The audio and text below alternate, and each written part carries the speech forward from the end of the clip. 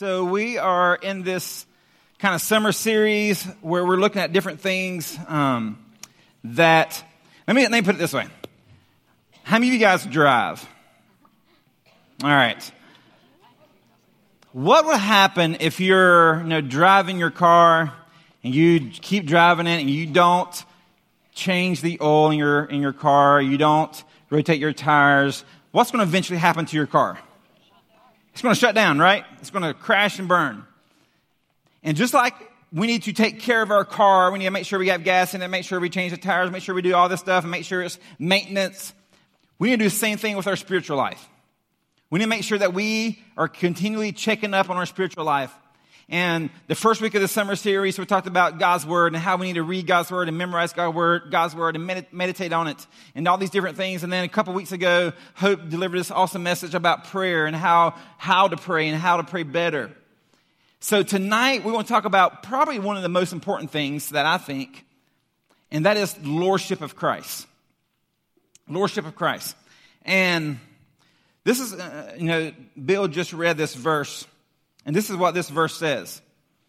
Philippians 2:10 and 11 says, so that at the name of Jesus, every knee should bow in heaven and on earth and under the earth, and every tongue should confess that Jesus Christ is what? Is Lord, to the glory of God the Father. So what I want to do is something that we haven't really done before. I want you to get in groups of 2 or 3 people. And I want you to answer these 2 questions to each other. What does it mean to make Jesus Lord of your life? And does he automatically become Lord when you ask him into your heart and life? So what does it mean to make Jesus Lord of your life? Answer that question. Then answer this question. When you accept Christ into your life, does he automatically become Lord of your life?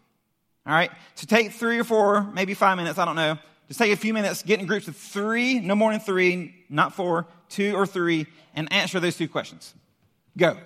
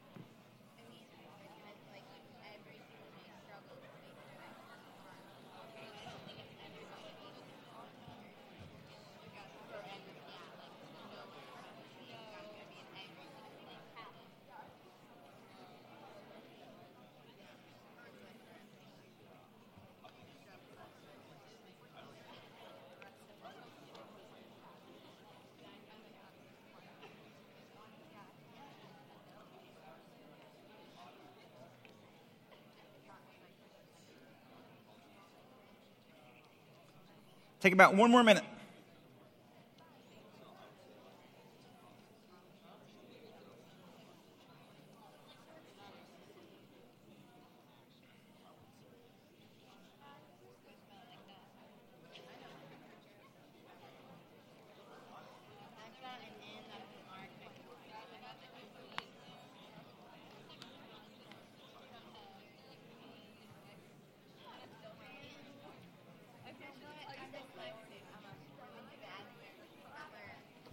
All right, that's good.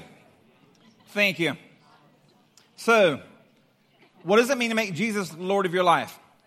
Anybody come up? Does somebody throw out some answers that you guys talked about? What does it mean to make Jesus the Lord of your life? Loud. No, that's good. In our group, we just talked about how it's like really like trusting in the Lord and just like making him your number one priority. Okay, trust in the Lord, making him your number one. What else? We said that it's changing your desires to fit Jesus' desires. Changing your desires to fit Jesus' desires. That's good. Trust him to guide you. Changes the way you think. Changes the way you think. Die to self. All great. Anything else? Having him involved in everyday life. I missed the last thing you said. Not just church. Okay, good. Anything else? Great. Now I'm going to answer the next question for you because I don't want to embarrass you if you got it wrong. It is not possible to have Jesus only as your Savior. Okay, so we had this terminology, have you accepted Christ as your Lord and Savior? Have you heard of that before? So what does that mean to accept him as your Savior? He saved you from what? From sin. He saved you from death, which means eternally separated from God forever. So he's your Savior. He saved you from those things.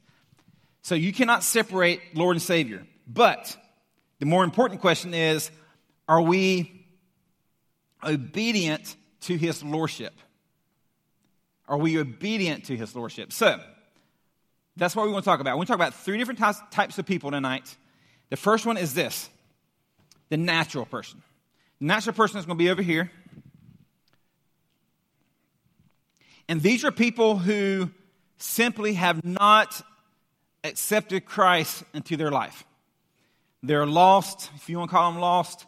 They're dead to sin. I mean, whatever you want to call them. They're walking according to the world's standards and not according to Christ. They have no relationship with Christ. They may not even go to church. Some of these people may go to church. And some of these people are unaware that they're lost. Nobody's ever told them about this guy named Jesus. So this is the natural person. There's probably some people in this room that fall into this category. But you got to understand something about this, is these people, if they were to die in this state, they would be eternally separated from God forever in a place called hell. All right? This is a real subject. This is the real deal, all right? So this is the natural person. One verse that I'm going to read, if you just want to write it down, the reference, you can go back and refer to it later. 1 Corinthians 2:14 says, the natural person does not accept the things of the Spirit of God. So they reject the things of the Spirit of God. All right, the next person is the carnal person. The carnal person. And this person has accepted Christ into their lives. They are a Christian. But this person is what we would call a baby Christian or maybe a new Christian. They haven't, Paul refers to, and actually I had the verse, it's 1 Corinthians 3:1-3.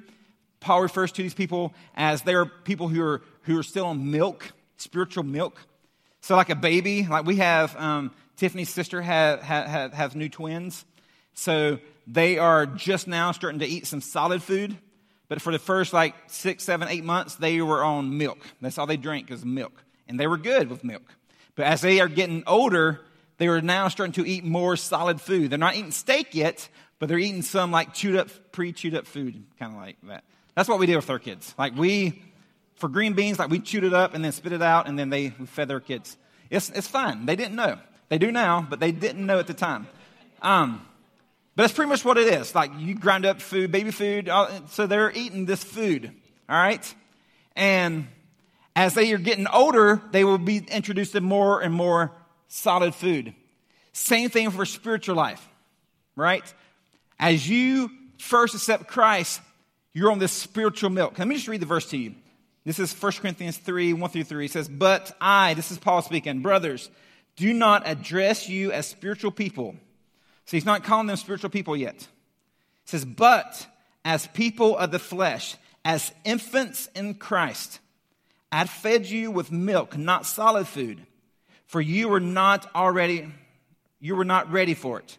And now, even though you're not ready, for you are still in the flesh, For while there's jealousy and strife among you, are you not of the flesh and behaving in the human way? So these people are simply just baby Christians. These could be people who have been Christians for years, but for some reason they're not growing in their walk with Christ. Okay, so this is the carnal person, on their own milk, not meat. Therefore, they don't understand a lot of the spiritual truths. They're not being spiritually disciplined. They're not following the disciplines of the Christian faith that we've been talking about, prayer and Bible study. Decisions are not made by consulting God. They make their own decisions by just making their decisions, what's best for them. And then the last person is the spiritual person. The spiritual person. And this is someone who has accepted Christ. They're growing in their walk with Christ. And they have spiritual insight. And they're producing fruit. You know, the fruit of Spirit, love, joy, peace, patience, goodness, kindness, gentleness, I missed one. Gentleness. I missed another one. There's another one. Love, joy, peace, patience, goodness, kindness, gentleness, faithfulness, and self-control. So these are the people who are, they have the fruit of the Spirit. They're bearing fruit in their life, as John talks about. These people who are growing in their walk. Jesus is their Savior, but He's also their Lord. Galatians 5, 22 and 23. The fruit of the Spirit is love, joy, peace, patience, goodness, kindness, gentleness, faithfulness, and self-control. All right, now, what I'm going to do now is talk about, on your handout, you have these little cars that look weird. So I want to explain this to you. This is the best way I know how to explain these different states. So the first one is a natural person. All right.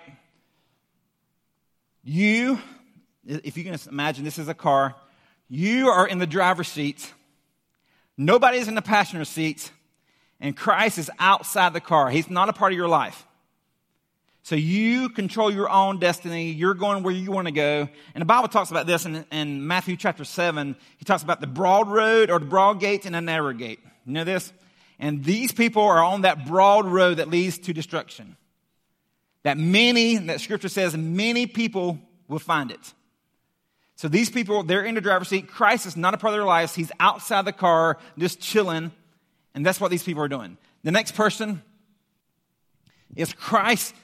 They accepted Christ, right? So He's in the car, but you're making your own decisions. You're driving the car. You're going where you want to go.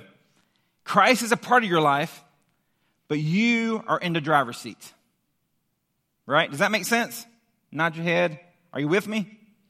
And then the last one is, of course, you're in the passenger seat. Christ is in the driver's seat. You're seeking Him for guidance on where to take you in your life. This is very important for you guys that are going into your senior year of high school. As you're trying to think, what college should I go to? Because if you're in this seat, you want to go to your K-State, KU, whatever your favorite college is. It could be whatever, you name it. You're in a driver's seat. I want to go where I want to go. But when you're in this seat, you're asking God, where do you want me to go? And there's a big difference there. Because He may tell you to go somewhere that you don't want to go. So it's very important that we are in this seat. So now what I want to do, I think I had the verse that I just read. Enter by the narrow gate, for the gate is wide and the way is easy that leads to destruction. And those who enter by it are many. So many people are in this. This is where the world is going. And it's so easy to follow the crowd, right? It's so easy to go where the crowd is going. But the gate is narrow and the way is hard that leads to life. And those who find it are few. So these people, only a few people find it. And what does it say? It says it's hard. It's hard to be in this spiritual state. It's hard to do that. So, what I want to do with, I forgot about this. So natural to carnal, carnal to spiritual. So when you go from natural to carnal, that is a one-way street. This is actually, I took this off our church's website. And there's some different beliefs about this. But this is what us as a church believes about salvation. We believe, this is a quote from the website, we believe salvation is a gift of God and is received by man through personal faith in Jesus Christ and his sacrifice for sin. We believe man is justified by grace through faith apart from works. And then lastly, we believe that all true believers, I think that's a very important word, all true believers, elect of God, once saved, are kept secure in Christ forever. So what that is saying is, once you leave this state and you truly accept Christ into your life, then you're secure. And then the rest of your life is this seesaw where you're going back and forth between spiritual and carnal. Where there's seasons of my life where I'm good. I'm in the passenger seat and Christ is in the driver's seat and I'm going where he wants me to go. And there's sometimes that I get selfish and I kind of get in the driver's seat. So no, I'll take this. You just sit back. And our whole lives, we're going to be battling this carnal versus spiritual state. It's like a slippery seesaw. We can go back and forth and back and forth. So what I want to do tonight is show you 4 steps how you get from natural to carnal, 4 steps on how you get from carnal to spiritual, and then on your handout there's 5 things how you can stay in the spiritual state. Does that make sense? Yes? I want you to talk to me. All right. Here we go. Moving from natural to carnal. The first thing is recognize your sin. Romans 3:23. If you're lost, if you have never accepted Christ in your life, you need to recognize that you have sin in your life. Romans 3:23 says, for all, that means me, that means you, for all have sinned and fall short of the glory of God. That is as simple as it gets. We've all have fallen short. If you went to the fall retreat last year, you remember that illustration I did with trying to jump into God's presence. There's no way you can jump as much as you want. You would never enter God's presence on your own. The next one is this. Repent of your sin. Repent of your sin. Turn from it. The word repent means to turn away. So if you're walking on this broad road that leads to destruction, you're walking on it. That word repent means to turn 180 degrees and walk away from it. Repent from your sins. Walk away from it. 1 John 1:9 says, if you confess your sins, he is faithful and he is just and he will forgive you for your sins. That is good news because we've all sinned, so he is faithful and just and he will forgive us if we confess him. Number 3 is realize God's provision. We need to realize that God sent Jesus to pay the ultimate price for our sins. John 3:16 that we probably all know. For God so loved the world. He loved you and me so much that he sent his son Jesus to die on the cross for our sins. And then lastly, is receive Christ. In other words, just do it. Just do it. You receive Christ by faith. Revelation 3:20 says, behold, Jesus is speaking, I stand at the door and knock. If anyone hears my voice and opens the door, I will come in. So if you're in this, what that verse is saying is, if you're in this right here, and you've recognized your sin, you repented of your sin, you realize God's provision, that he died for you. He is knocking at your door. And if you were to open the door of your heart, he will come in, and you will move from this state to this state. And that is a beautiful thing. And I know many of you guys have already done that. But if you have not done that, you just ask Christ to come into your life and he will do it. All right, so how do we move from carnal to spiritual? Number 1 is recognize your need. So as Christians, as we begin to grow spiritually, it's soon pretty evident that we're in this kind of seesaw that we can move back and forth. You know, God is not going to remove all your sins. He's not going to remove all your temptations once you become a Christian. It's going to be harder and harder to live for Christ. It's a continual struggle. Even Paul struggled with this. Romans chapter 7, Paul talks about the things that I don't want to do, I end up doing those things. And the things that I do, that I want to do that are good for me, I don't do those things. It's like we're in this constant battle of doing the things that we don't want to do or the things that we should do, we don't do. And that's what he's talking about. So we need to recognize the need. Recognize the need. Are we satisfied with where we are? If we are, then we won't see the need to move. If we're satisfied being in the driver's seat, being in control of our lives, then we won't even see the need to move to the spiritual state. Don't compare your spiritual life to somebody else. Because listen, you can always find someone who's less spiritual than you are. And that makes you feel better about yourself. Don't compare yourself to somebody else. Number 2 is repent of your carnality. When we realize that carnality has taken over our lives, we need to repent of this. We're all carnal people. We all have this kind of state of mind that we want to do things on our own. We want to take control of our lives. We need to repent of those things. Number 3 is recognize the provision of the Holy Spirit. It is He who lives inside of you. When you become a Christian, the Holy Spirit lives inside of you to help you do these things, to help you live as a Christian life. No, the Bible says that the Holy Spirit is your counselor. He's your tutor. He's your helper. He's there to He convicts you of your sin. There's all these things that he does. And that's what it is. You need to recognize His provision of the Holy Spirit. And then lastly, receive Christ. Make Him Lord of every situation. Ask for His help. Make Him Lord of every situation. And then lastly, how do we stay in a spiritual state? And these are already in your handout, but let's go over them really, really quickly. Number 1 is practice enthroning Christ as Lord of each day and each situation. The first thing you should do every morning when you wake up is ask God, what do you want me to do? Give the Lord permission to do whatever He wants to do in and through you. Surrender that day to His Lordship.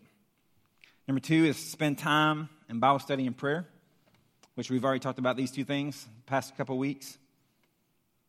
But if you want to remain in this state, and you never read your Bible, you never spend time praying, you're not going to be here.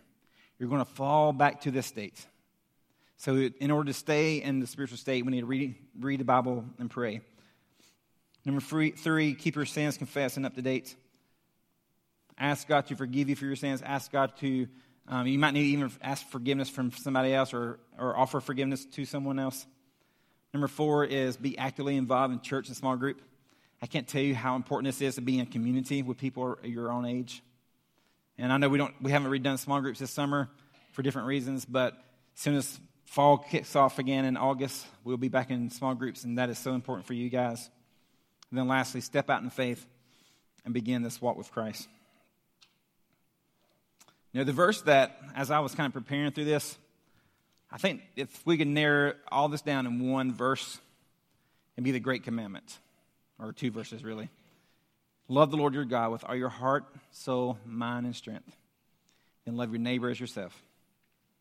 You know, one of the things that we try to do as parents, Tiffany and I, and our kids are actually in the room tonight, is if you were to ask each of my kids, what's the most important thing you can do with your life? What would you say? I don't know if they'll do it in front of everybody. Do you want to say that loud? What's the most important thing you can do for your life? She's saying it, you just can't hear her.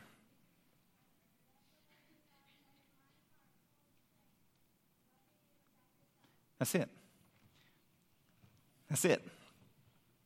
We've been telling our kids the most important thing you can ever do with your life is love God with all your heart, soul, mind, and strength. And love your neighbors yourself. You fill that in with any situation. With your peers, with your teachers, with your parents. No matter what situation you're in, what's the most important thing you can do for your life? You love God first with all your heart, soul, mind, and strength. And then you love your neighbor as you love yourself. Because we love ourselves better than we love anybody else. And that's it. If we can get that, then we're here. If we love God with all of our heart, soul, mind, and strength, and we love our neighbors as ourselves, we're going to be in this state. And this is where God wants us to be.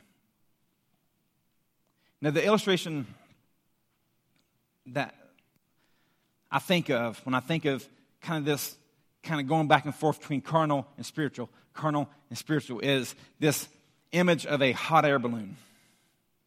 I've never ridden in one. I really want to one day. But you pull the little lever, the gas goes up, and what happens? The balloon goes up, right? You let off the gas, and what happens? It decreases. It never stays in one spot. And I think the same is true with our spiritual life. Now, so we got the gas going, we're growing in our walk with Christ. But as soon as we take that gas off, as soon as we say, you know what, it's summertime, I'm going to take a break from this. I'm not going to come, I'm not going to get involved, I'm not going to read my Bible, I'm not going to pray. I mean, when you let the gas off, you start decreasing. And you find yourself right here. So this is for everyone tonight. There's no song at the end of this message. But if you're there, the invitation is for you to come here. If you're here, which I bet there's a lot of us here, the invitation is to move there. If you're there, praise God. But for so many of us, it's so easy for us to stay right here. You know why? Because it's comfortable. And so for so many Christians, we like to be comfortable. So this is what we're going to do to close. We want to spend some time in silence. And I want you to just have a conversation with God. And this is where you are. You simply just confess your sins. Ask Christ to come and be a part of your life. Recognize your sin. Confess your sins. Actually, I'm going to just go back to that slide so you can see it. I'll leave it there because I think this is probably the most important. Recognize your sin. Repent of your sin. Realize that God, what He did for you. Then ask Christ to come into your life. So that is where you are. That's your steps. And it's just simply having a conversation with God. As Hope talked about a couple weeks ago. Prayer is a conversation between you and God. And that's what you have to do. If you're here, then you just ask those same questions. And you move from carnal to spiritual. And then you have on your handout the things you have to do to stay in that state. So if you will, let's just spend a few minutes in silence as you pray. And then I'll dismiss this in a few minutes.